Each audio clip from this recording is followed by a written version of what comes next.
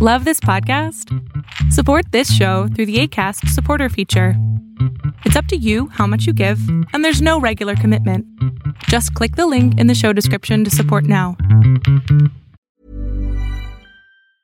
Ryan Reynolds here from Mint Mobile. With the price of just about everything going up during inflation, we thought we'd bring our prices down. So to help us, we brought in a reverse auctioneer, which is apparently a thing.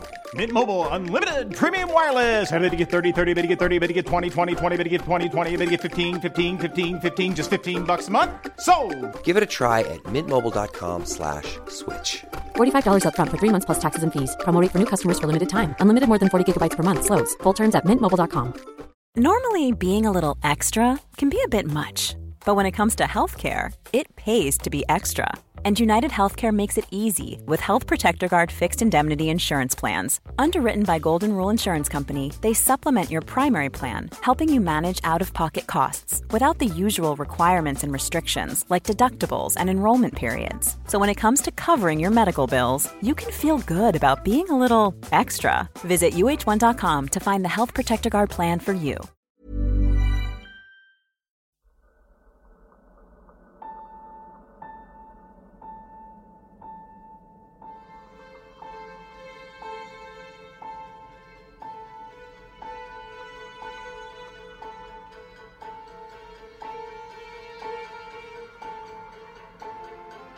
From the blackest corners of your mind, they call, pulling you deep into shadow, twisting your senses, keeping you from sleep.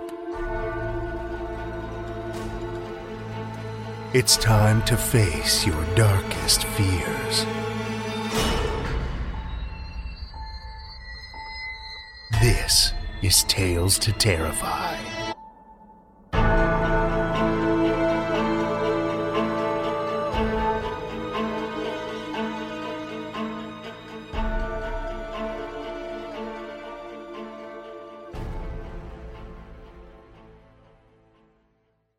Good evening, children of the night, and welcome. The holidays are nearly upon us, and as our little gift to you, we've got some bonus content on the way, both for our patrons and all of our regular listeners. On Patreon, we'll be sharing a special classic Christmas Eve ghost story to carry on the tradition and get you in the spirit. Then, on Boxing Day, look for an exclusive tale courtesy of our friends over at Dark Matter Magazine, who I mentioned last week. And while we're at it, for those patrons who support us for $10 or more, the bonus holiday Patreon swag packs have been sent and should hopefully be arriving in your stocking or mailbox shortly. So, lots of delightfully dark stuff to get you in the haunted holiday mood. We've got one last stop in Manitoba before continuing our cross-country trek. A place that not only spawned one of the oldest ghost stories in the province, but is also named after it. Officially, the little municipality a stone's throw from the western edge of Winnipeg is called St. Francois Xavier, but locally, it's better known as White Horse Plain. Before the Europeans began to spread out across the land, claiming it for their own, the region was home to the Assiniboine, Cree, and Sioux nations. It was fertile land, and a popular stop for the herds of buffalo that roamed the Great Plains. That made it a pretty attractive place to call home, but also an area that was heavily contested between the three different nations. Competition was fierce, and the fighting between the Cree and Sioux was particularly vicious. Over time, the Sioux had managed to push the Cree further and further north, so much so that they became worried their tenuous foothold in the area would soon be lost altogether. But a new player had entered the arena. European settlers had begun to make their way into the northern parts of the province, and with them came new technology, new weapons. concerned for the safety and security of their families, the Cree struck a deal with the Europeans, trading furs for firearms. With the newfound might of foreign weapons at their disposal, the Cree nation began to push back the tide and reclaim much of the land they'd lost. But this new power won them back more than territory. Gunpowder helped them reforge a fearsome reputation, too. The shift in power brought about changes in allegiance. The Assiniboine, who had been allied with the powerful Sioux, were suddenly very interested in pursuing better relations with the Cree. And what better way to secure a new alliance than through a marriage?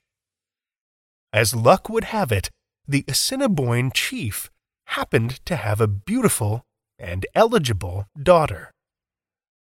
2 suitors arrived for the young woman, a Cree chief from Lake Winnipegosis and a Sioux chief from Devil's Lake.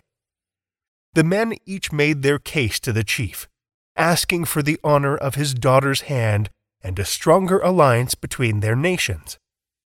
The Sioux chief was brave and strong and commanding. His prowess on the battlefield preceded him. He assured the chief that he would make the most capable and worthy husband for his daughter.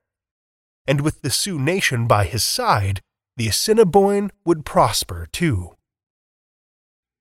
The Cree chief, on the other hand, took a different approach. As a leader, he was imposing enough in his own right, but he also arrived with a gift. Lashed alongside his relatively unimpressive gray steed was a beast of exotic beauty. Tall, toned, and as white as snow, the horse drew the eye of everyone in the camp. The most magnificent animal most of them had ever seen. A sleek and powerful Blanco Diablo, a legendary breed from Mexico. An animal reputed to be capable of outrunning and outlasting any other horse on the prairies. The gift was enough to sway the Assiniboine chief's decision, and he agreed to give the hand of his daughter to the Cree leader. It helped that he could see there was clearly a spark between the two as well. The camp erupted in joy at the news, and they began to plan and prepare for the festivities. But not everyone was happy about the arrangement. The Assiniboine had in their camp a medicine man, second only to the chief in power and influence, and he was furious at the arrangement. The Cree had been their enemy for generations. Now the chief was not only making peace with them, but okay with muddying their bloodlines? The medicine man refused to stand for it and fought with the chief. But the chief had made his decision, and his word was final. It was in the best interest for the future of their people. But the medicine man didn't agree. He stormed off in anger. While the wedding plans continued to be made, the young couple spent much time together. As they came to know one another, that initial spark between them had begun to grow into a roaring flame. The match no longer just about uniting their people, but about a true union of love. Something for which the Assiniboine chief couldn't be happier. When the wedding day arrived, the chief was presented with many gifts in exchange for his daughter's hand, the most spectacular of which, of course, was the white horse. The wedding ceremony kicked off with much excitement and celebration from everyone in attendance. There was dancing and singing and feasting, and everyone seemed overjoyed to see the newly married couple so deeply in love. The union would bring peace and prosperity to their lands. One face in the crowd, though, wasn't so joyful. But the sour look of disdain worn by the medicine man couldn't bring down the mood. That is, until a sound began to grow in the distance. A deep rumbling that could be felt in the earth. And as its volume increased, shadowing the music and dance, a cruel smile slithered its way onto the lips of the medicine man. The chief turned to him, eyes blazing with shock and fury, realizing what the medicine man had done. Unable to sway the chief or the camp with his words or magic, the medicine man had sent word to the Sioux chief. His marriage proposal had been rejected, the medicine man told him. The chief and suitor had laughed at the thought of the daughter marrying a Sioux, had mocked and belittled them. The medicine man was outraged, encouraged the Sioux to make war on the Cree suitor, to take revenge, to protect their honor. And he knew just the right time to do it, when their guard would be down. As the cloud of dust, kicked up by furious hooves, grew closer, the chief turned to his daughter and new son-in-law. "I can't protect you," he said sadly. "You must go. Flee, quickly." The chief handed the reins of the white horse back to the young man, who in turn passed them to his new wife. The young man mounted his old gray horse, she the white horse, and they sped out of camp. But the Sioux were close behind. As much as the white horse's speed and agility were a blessing, its color was a curse. Wherever they rode, they were easily spotted. No matter how dense the stand of trees or brush they tried to hide in, the horse's dazzling white coat stood out against the landscape. And while the white horse seemed to have endless stamina, the man's gray steed was not nearly as capable. It began to tire, to slow and fall behind. "Go on ahead. Ride as fast as you can," he told his wife. "Leave me. Save yourself." But she refused. She wouldn't leave him behind. She loved him and would stay by his side until the end. And with the Sioux gaining fast now, that end came quickly. Within range of their bows, the enemy loosed a hail of arrows, striking both bride and groom straight through the back, piercing their hearts. As their lifeless bodies dropped to the ground, their mounts took flight. The gray horse, already exhausted, didn't get far. But the white stallion was gone in a bright flash, sprinting off across the open plains. Despite their best efforts, the attacking Sioux could never get close enough to the white horse to capture it. It was too fast and nimble. But for years, it would appear, from time to time, running free across the prairie, white coat gleaming like a beacon. In fact, sightings of the horse continued long after it should have died naturally. Not just years either, or even decades. Many people began to believe that when the young woman's heart was pierced with the arrow while fleeing with her love, that it released her soul to merge with the horse's, and that the two continue to ride across the plain that bears their name, heedless of time or age. Travelers outside of Winnipeg on clear moonlit nights will still sometimes catch a glimpse of a majestic white horse, although none have managed to get close to it. In memory of the legend, though, a statue was erected in the 1960s along the Trans-Canada Highway. A large, pure white stallion staring out across the prairies. An unlikely monument, not just to the memory of a ghost, but to the memory of a ghost horse. A constant reminder of the enduring love and tragedy that gave White Horse Plain its name.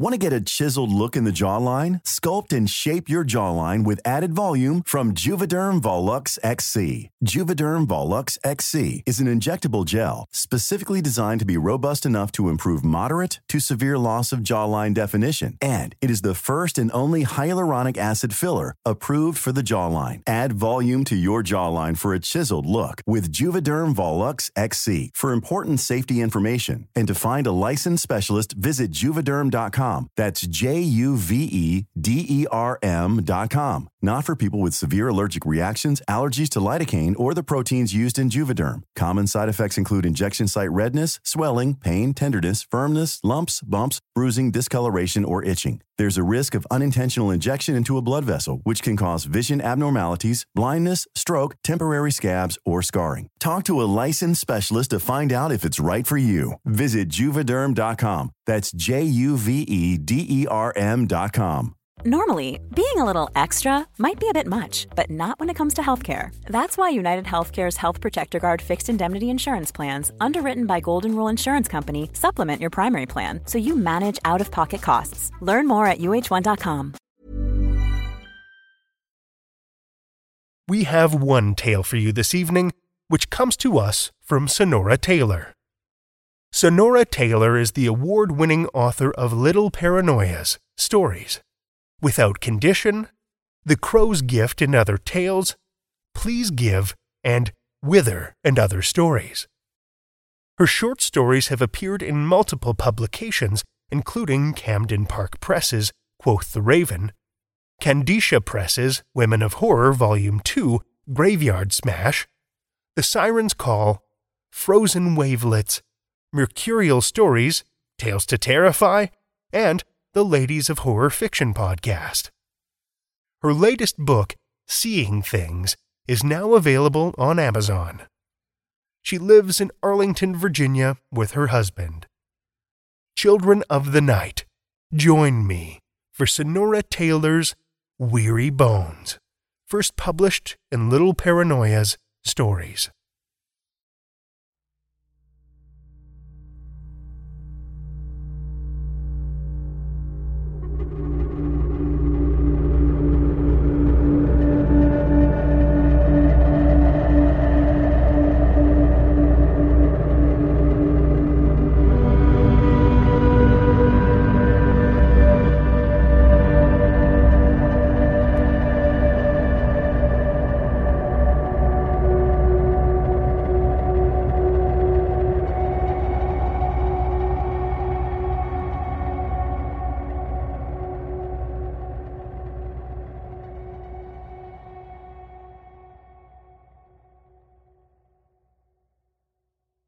Brandon sipped his beer as he watched TV.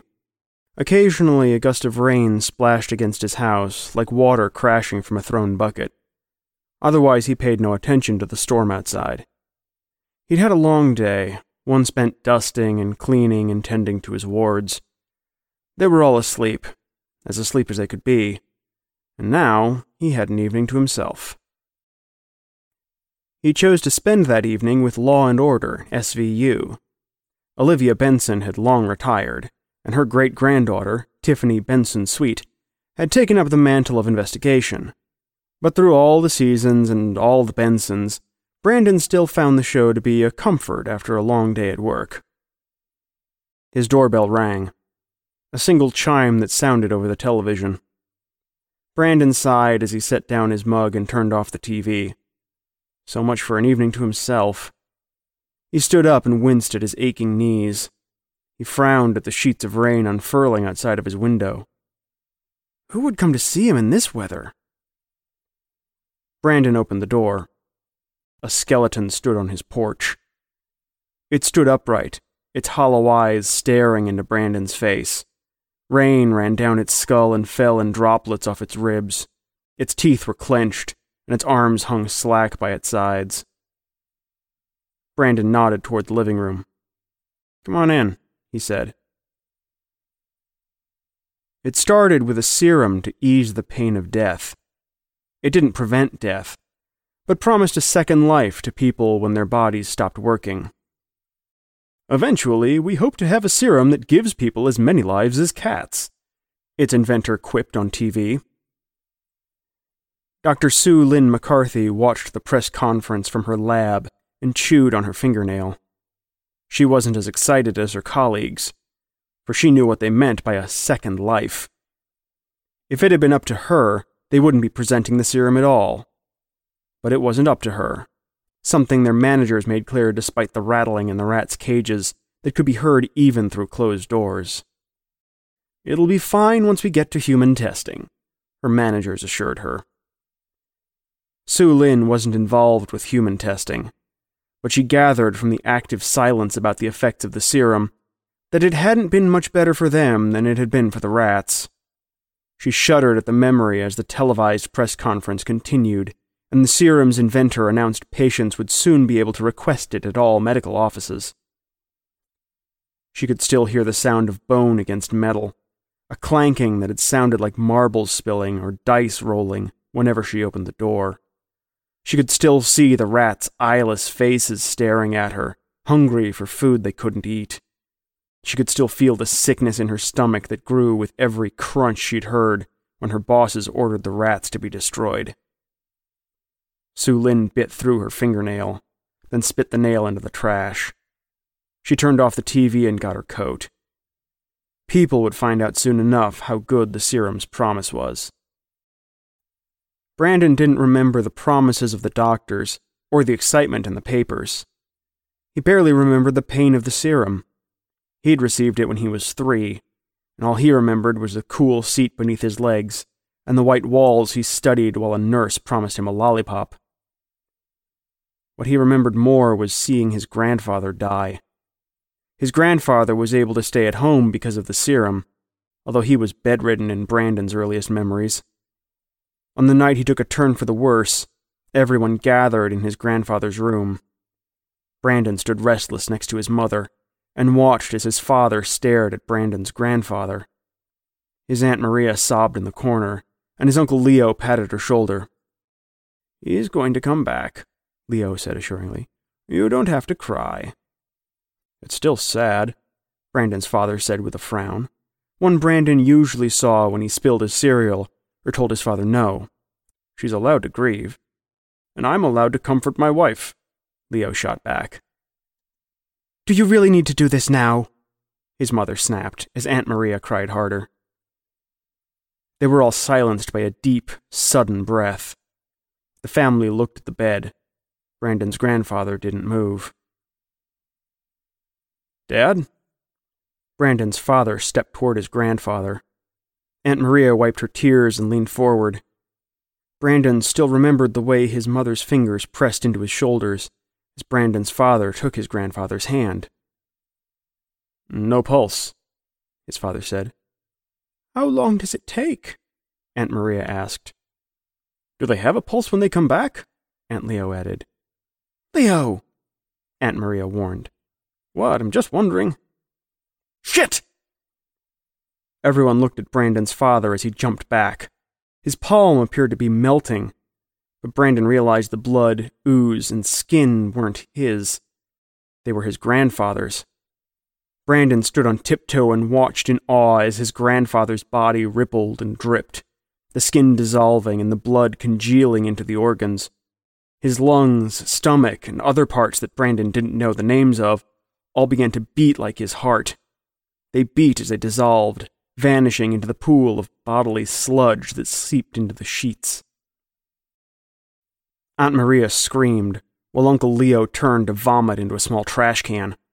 Brandon's mother spun him out of the room just as his grandfather's heart faded into his ribs. Meanwhile, in a small town almost 100 miles away, Penny Pinkerton unknowingly thrust atop a dead man. "Come on, Glenn," she said as she lifted his hands to her hips. "Put some effort into it." She arched her back and jutted out her breasts, which she knew he loved and always responded to. Glenn's hand slid down her waist. Penny opened her eyes and saw him lying still beneath her. He wasn't breathing, despite their chosen activity for the evening. Penny slid off of him. It was his heart, maybe, or a stroke, or some other health problem that hadn't come up between them during any of their weekly visits at the Super 8. She wasn't about to spend a lot of time finding out. That would be for his wife to deal with. The staff could also deal with moving the body.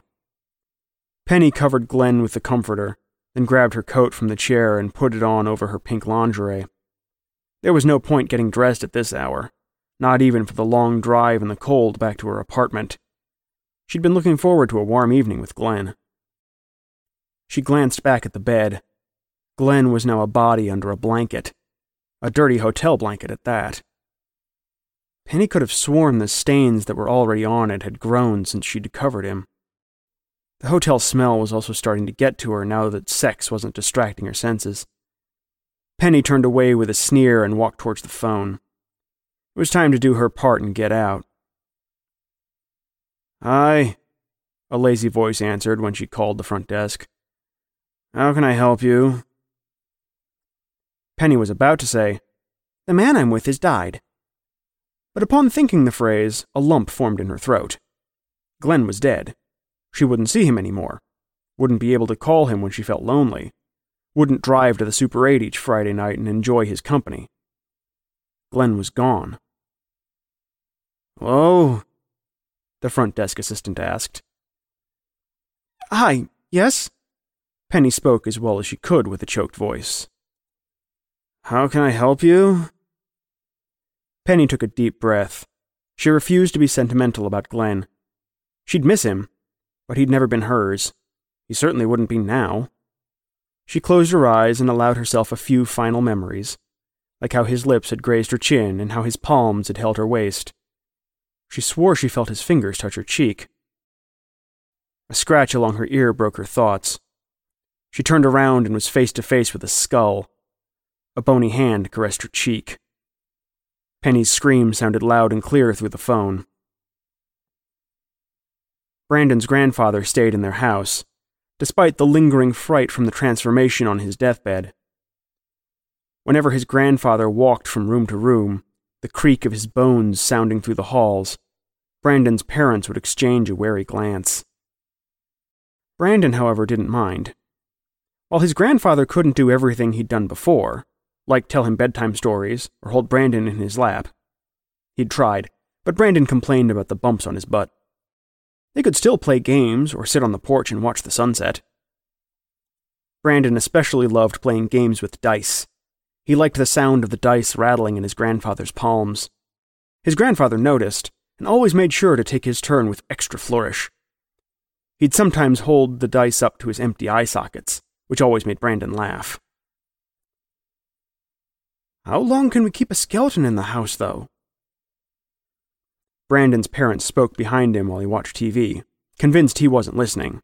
His grandfather had already gone to bed. "It's been over a year," his father continued. I love Dad. But it's not Dad. It's just his bones." "It is Grandpa," Brandon said as he turned around. "He plays with me and watches TV, and—" "It's a memory of Grandpa," his mother said. "No, it's him. If it wasn't him, then why would he be moving around and playing games and—" "It's not the same," his dad said. "And there's more to think about than keeping Grandpa's memory around the house." "He's not a memory!" Brandon jumped up and stormed out of the room before his parents could say more. He ran up the stairs, then slowed his pace as he approached his grandfather's door. He almost felt a coolness coming from the other side of the door, like the feel of an autumn walk. Brandon opened the door and saw his grandfather propped up in bed, reading a newspaper. Brandon wondered how he could still read, even without eyes. Maybe something in the serum brought back memories of words, or let him see through sockets instead of eyeballs? His grandfather looked up at him. He waved and patted the mattress, turning the paper to reveal the comics. Brandon smiled as he joined his grandfather, who put an arm around Brandon's shoulders. Brandon read the panels out loud, and barely noticed the feel of bone against his back. He did see a white, dusty film across the pages, streaks left with every flick of his grandfather's fingers. Brandon's heart grew heavy as he realized his grandfather, like bones in a cemetery, would turn to dust. But they could read together before that happened. It had been hard enough for Marion to watch her child slowly die from cancer. Cecily had spent the last 2 years of her life in and out of the hospital. Tubes and beeping machines had become as prominent in Marion's memory as Cecily happily banging on the dashboard during drives, or the soft sound of her cries when she'd had a nightmare. Cecily was too young to be so sick, their time together too short. Cecily would never have a first day of school. She'd barely had a life outside of diapers. Even after the effects of the serum had become well known, Marion thought having her daughter back in some capacity would give them both the life together the disease had stolen from them. Cecily had died at home, per Marion's request. She'd left Cecily sleeping in her bed and closed the door behind her so she wouldn't have to see the transformation. She'd already laid down a rubber sheet to catch the blood. As she waited in her room, she imagined hearing Cecily's cries once more, the whimper that meant Cecily would soon be crawling into bed with her after a nightmare. Marion waited, then waited some more. Her eyes grew heavy, but she was startled awake by a loud rattle. It jangled and clanged down the hall, the sound of bone against a wooden door. Her daughter was back, but Marion felt a sickness in her stomach at the sound of bones. She shook her head. Cecily was alive, and that was what mattered. She rose to her feet to go hug her daughter. Marion could not grow used to the feel of Cecily's skeleton in her arms. Cecily longed to be held, longed to eat her favorite cereal and to play with Barbies. She could eat the cereal, though Marion refused to add milk. But Marion could barely eat as she watched Cecily's Lucky Charms fall down her ribcage. She'd play with Cecily and her Barbies, but Marion could only see a skeleton braiding Barbie's hair. Looking at Cecily's skeleton reminded Marion of her death every time. Marion remembered the tubes, the beeps, the shallow breaths and endless rounds of vomiting. She remembered holding her daughter's hand in the hospital, her skin weak and her bones showing through more with each passing week. Marion cried every night after Cecily crawled into bed. She thought the serum would give them both a second life. Cecily lived, but Marion perpetually grieved, reminded every day of the daughter she'd lost. Marion first saw a commercial for the living cemeteries as she watched TV through teary eyes. Many people couldn't cope with the living memento mori of their loved ones, so cemeteries were now being used to house the skeletons. Caretakers watched them, and they were surrounded by other skeletons and the people who visited them. She'd dismissed the notion, but with each passing day, she wasn't sure if she herself could live so long as Cecily's bones clattered through the halls. She'd be forever in mourning, even when Cecily became nothing but dust. Skeletons were supposed to disappear in graveyards. Only memories were supposed to fade in houses. They went for one last drive together. Marion fastened Cecily's seatbelt, careful not to press the belt too tight against her ribs. Cecily banged on the dashboard like she had as a girl. Marion tried not to tense at the sound of bone hitting vinyl. "Stop, honey," Marion said as she gently took Cecily's hand. Cecily stopped and curled her fingers around her mother's palm. Marion blinked back tears, but not at the feel of bone. For the rest of their drive to the cemetery, all she felt was the warm skin of her daughter's hand. Brandon didn't mind the living cemeteries at all. He often waved at the skeletons when he walked by on his way to and from school. Sometimes they waved back. Other times they nodded in his direction. Most passers-by turned their heads, but Brandon wasn't the only one who waved. There were others like him who didn't mind the bones, who saw them as a regular part of their lives, not creepy reminders of the people they'd lost. Whatever one's thoughts on the bones, there were more and more of them every day, and with more skeletons came more crowding, more grime, and more concern. People may have been uncomfortable keeping their loved ones in their home, but they didn't want their loved ones' care to fall to the wayside.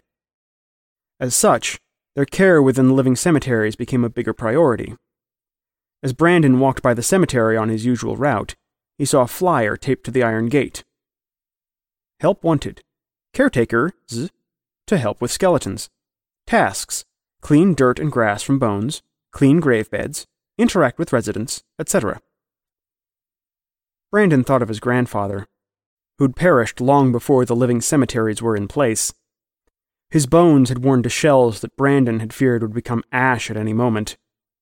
They sat on the porch, and Brandon noticed his grandfather hadn't moved in some time. When he studied his grandfather, he swore he saw contentment deep within the hollow of his face. A contentment Brandon felt surely came from not being alone when he'd passed. It was nothing like the feeling he got when he walked by the cemetery. Clustered together, the skeletons emanated waves of sadness that Brandon could feel. They were being forgotten while the living moved on.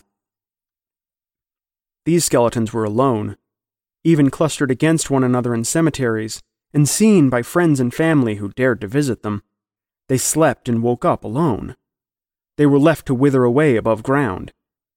Brandon couldn't stop them from withering, but he could lessen their loneliness during the process. "Can I help you, young man?" Brandon looked up and saw an older woman approach the gate. "You here to visit someone, or—" "I'm reading about the caretakers," Brandon said. "Do you hire high schoolers?" Mandy hated walking home after work. The route was safe. There was never any trouble. The sidewalks were awash in light from the street lamps, and the empty office buildings lining them shimmered with lit windows. Still, she walked down the sidewalk wary of the darkened corners, head up high and hands in her pockets. What creeped her out the most was the living cemetery. It had been creepy enough when it was just a regular cemetery, silent graves that seemed to watch her as she passed by. It got worse when all the skeletons were crowded into it. Most were still when she walked by them, resting in some form of sleep. How did they sleep? Did they just turn off when the sun went down? However they did it, they creeped Mandy the hell out. She braced herself as she rounded the corner, prepared for the view of a sea of bones lined up one by one, the path of ribs almost creating a wave that rippled through the night. She was greeted by an empty cemetery, filled only with stones. Mandy stopped and stared. Where'd the skeletons gone? Were the caretakers cleaning them? Had they been moved somewhere out of sight? For the sake of her nightly walk, Mandy hoped they'd been moved. She continued past the graveyard and moved down the sidewalk. The wind was cold on her cheeks. She wanted to get home, change out of her waitressing uniform, and have a cup of tea. A loud, sickening crack burst behind her. Mandy jumped, then turned around. She saw no one there, no broken trees or shattered rock. She looked down and saw a pile of bones at her feet. A skull lay on a bed of broken ribs and femurs. Its mouth and eyes gaped up at her, seeming to ask questions in response to her own. Another crack sounded behind her. Mandy swiveled and saw another pile of bones, this one splayed in a line from the skeleton's shattered toes to its fractured head. "What the fuck?" Mandy whispered. In answer, a skeleton fell from the sky a little further down the sidewalk. She watched it explode, its bones careening to all sides like shrapnel. She stepped back and felt a crunch beneath her feet. She saw a broken hand beneath her shoe, and felt a little nausea replace the fear that had settled in her stomach. The sound of cracks came faster now, and on both sides of the street. Mandy looked up. Skeletons lined the rooftops of the adjacent buildings. One by one, they jumped from the roofs and shattered on the sidewalks, their bones scattering across the pavement and concrete. Mandy ran into the middle of the street, moving as fast as she could so she wouldn't be hit. Her vomit landed on the pavement when she opened her mouth to scream. So many were dead. If they weren't in pieces on the street, they'd buried themselves under mud and sand, waiting for the water to wash them away more quickly than air ever could. Brandon scowled as he picked wet leaves off the skull of one of the only survivors of the second death, as the papers called the sudden rash of skeletons ending their reincarnation earlier than science intended. It was all so unnecessary. It had been over 20 years since the serum was introduced. The second chance at life was a part of everyone's life. So many people had gotten the serum that, even when it went off the market, people knew there would be skeletons for decades. Why couldn't they accept that? Why did they have to shudder at the sight of the future that lay ahead for them all? Why did they have to shove those who lived again into places of the dead, like cemeteries and morgues? They were meant to hold those who were gone, those who couldn't feel or see, those who would fade into the earth the same way they'd fade in their loved ones' memories. It's all so fucked up, Brandon said. He'd spoken to himself, but the skeleton he tended to nodded. Brandon smiled. You don't like it here, do you? Brandon asked. The skeleton lifted its shoulder bones toward its chin in a makeshift shrug. There was a clatter when the shoulder bones drooped, as if its body rang with the defeat it felt at not knowing the answer. Where would you live? If you could. Brandon realized he needed to think of a way to phrase the question as yes or no, but the skeleton turned before he could. The skeleton gathered some twigs and branches off the ground and wrote, in broken but discernible letters, House. Brandon nodded. A house would be nice. So many houses, though, were owned by people who didn't want skeletons inside of them. If more people were like him, and the other caretakers, perhaps the skeletons would have a home. Brandon thought for a moment. Why couldn't he and the other caretakers bring the skeletons home? They'd be protected from the elements, and with people who weren't afraid of them. They could live out their lives, if not at home, then at least in a house with creature comforts. They would no longer be surrounded by the terrified eyes of passers-by, or reminders that they were still considered dead. They wouldn't feel compelled to jump, be buried, or be washed away. They would be home. So, Brandon took them home. Emily still thought of him sometimes. She thought of the way his brown hair hung in his face while he wiped dirt and leaves from his skull, how his clothes were often covered in bone dust, and he'd wipe them from his jacket like a baker brushing flour from an apron. Careful with the dust, she said one day. I don't want to sneeze out someone's mother. He'd looked up in surprise, and when he saw Emily's smile, he'd smiled as well. She held out her hand. I'm Emily, she said. I just started working in this cemetery. Brandon, he said as he shook her hand. I've been working here for over 5 years. Wow. Guess this isn't part-time for you, huh? Not anymore. Why? Is this a summer job for you? The way Brandon's brow furrowed in spite of his smile should have told Emily that unless she saw a future in the graveyard, she'd have no future with him. In that moment, though, Emily only saw beautiful hazel eyes that held secrets. She wanted to uncover those secrets. At the moment, yeah, she replied. Can't do full-time while I'm in school. High school? Brandon asked. College. He nodded and brushed back his bangs, a movement whose magic Emily couldn't deny. Well, let me know if you need any help, he said as he turned to leave. I'm here almost every day. Even on weekends? Emily asked. You don't go out for dinner or anything?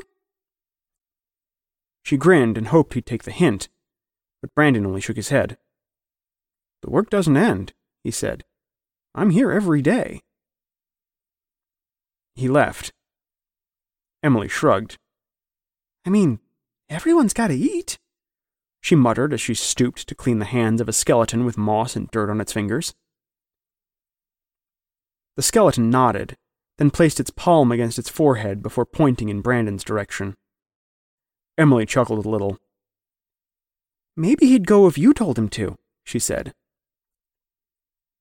Though he didn't seem interested in dinner, Brandon did seem more interested in her the longer she worked at the cemetery.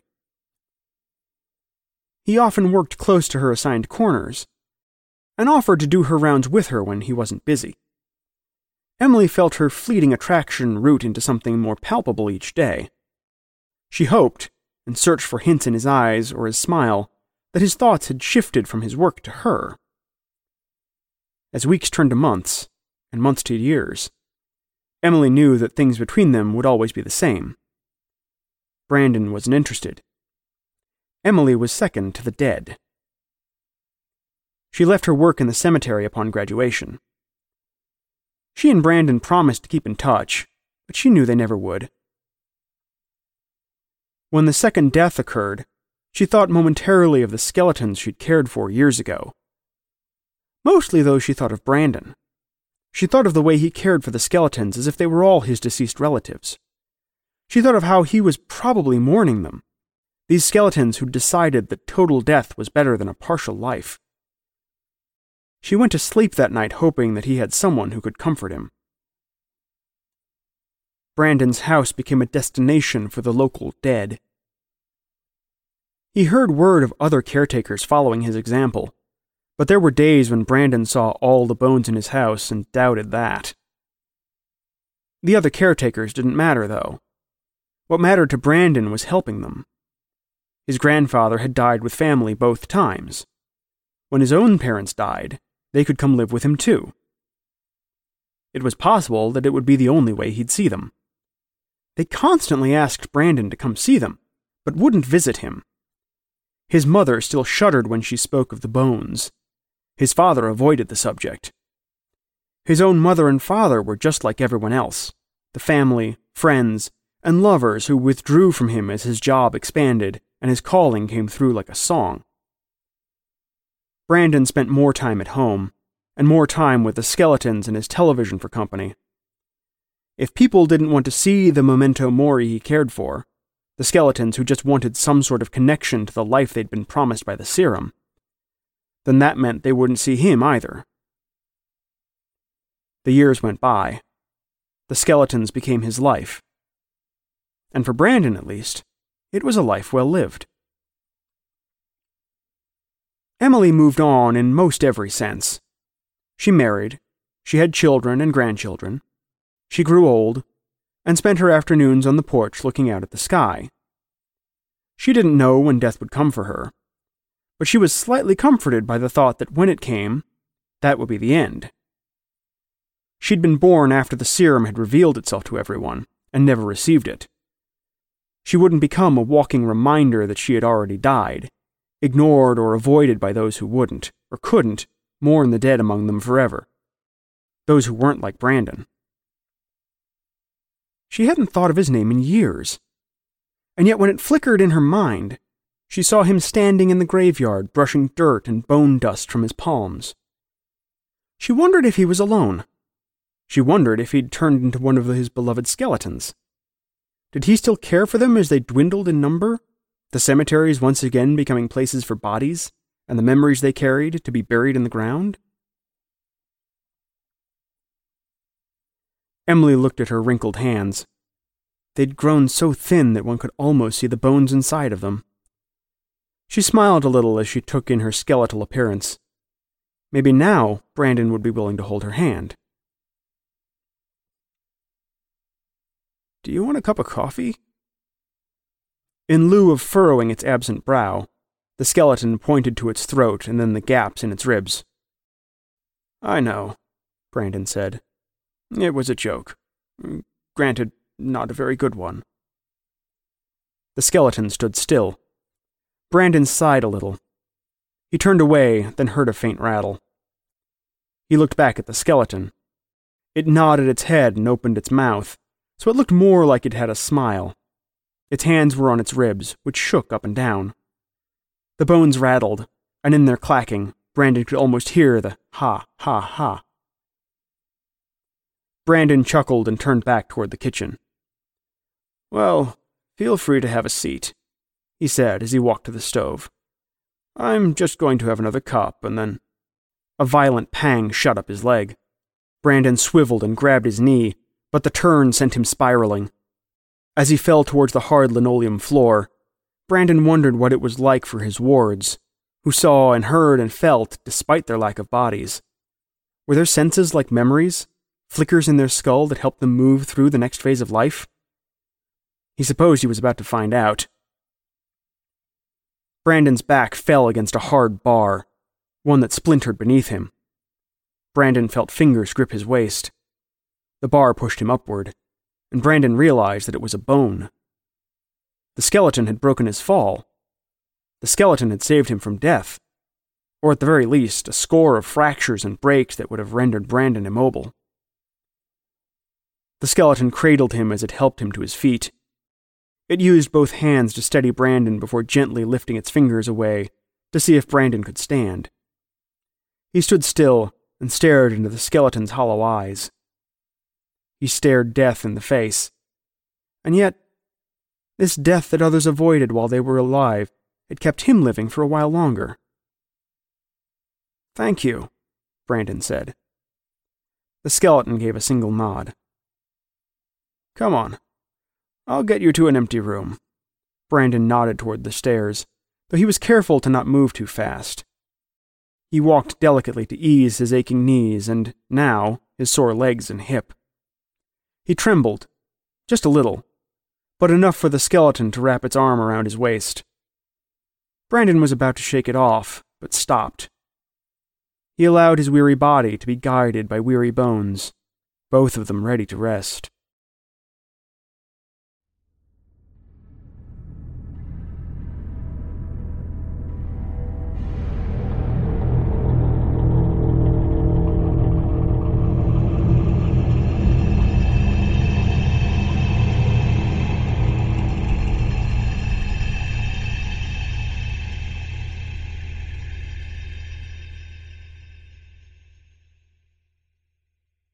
That was Sonora Taylor's Weary Bones, as read by Anthony Babington.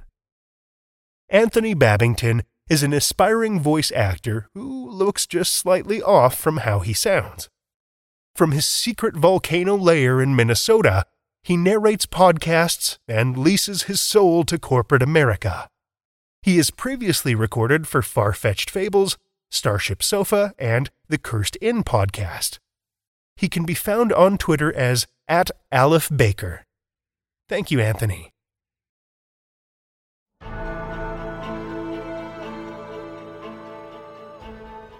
Well, children of the night, the hour is late, and we've run out of tales to tell. For now. Tales to Terrify is made possible by the tremendous generosity of our supporters through Patreon and PayPal. If you're not already a supporter, head over to patreon.com/Tales to Terrify for a look at all the awesome perks, from ad-free episodes and bonus content to shout-outs and swag. Every dollar helps, and we appreciate it so much. If you're looking for another way to help, why not drop a rating or a review on Apple Podcasts, Spotify, Stitcher, or wherever you listen to podcasts. Ratings and reviews are an easy way to show your appreciation and help us spread the darkness. Tales to Terrify is produced by Seth Williams, Pete Morcellino, Meredith Morgenstern, Julia Zellman, and myself, Drew Sebastini, with original theme by Nebulous Entertainment. Tales to Terrify is distributed under a Creative Commons Attribution, Non-Commercial, No Derivatives license. Join us again next week as we delve deep into darkness with more Tales to Terrify.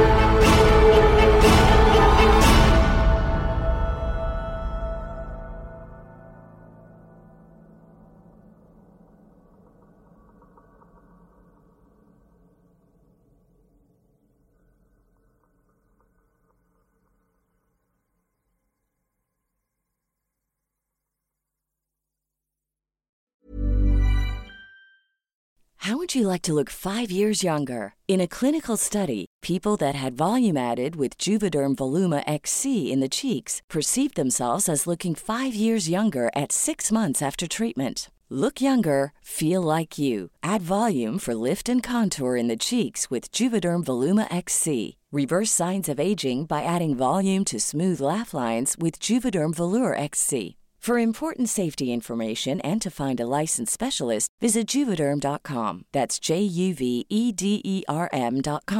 Not for people with severe allergic reactions, allergies to lidocaine, or the proteins used in Juvederm. Common side effects include injection site redness, swelling, pain, tenderness, firmness, lumps, bumps, bruising, discoloration, or itching. There's a risk of unintentional injection into a blood vessel, which can cause vision abnormalities, blindness, stroke, temporary scabs, or scarring. Talk to a licensed specialist to find out if it's right for you.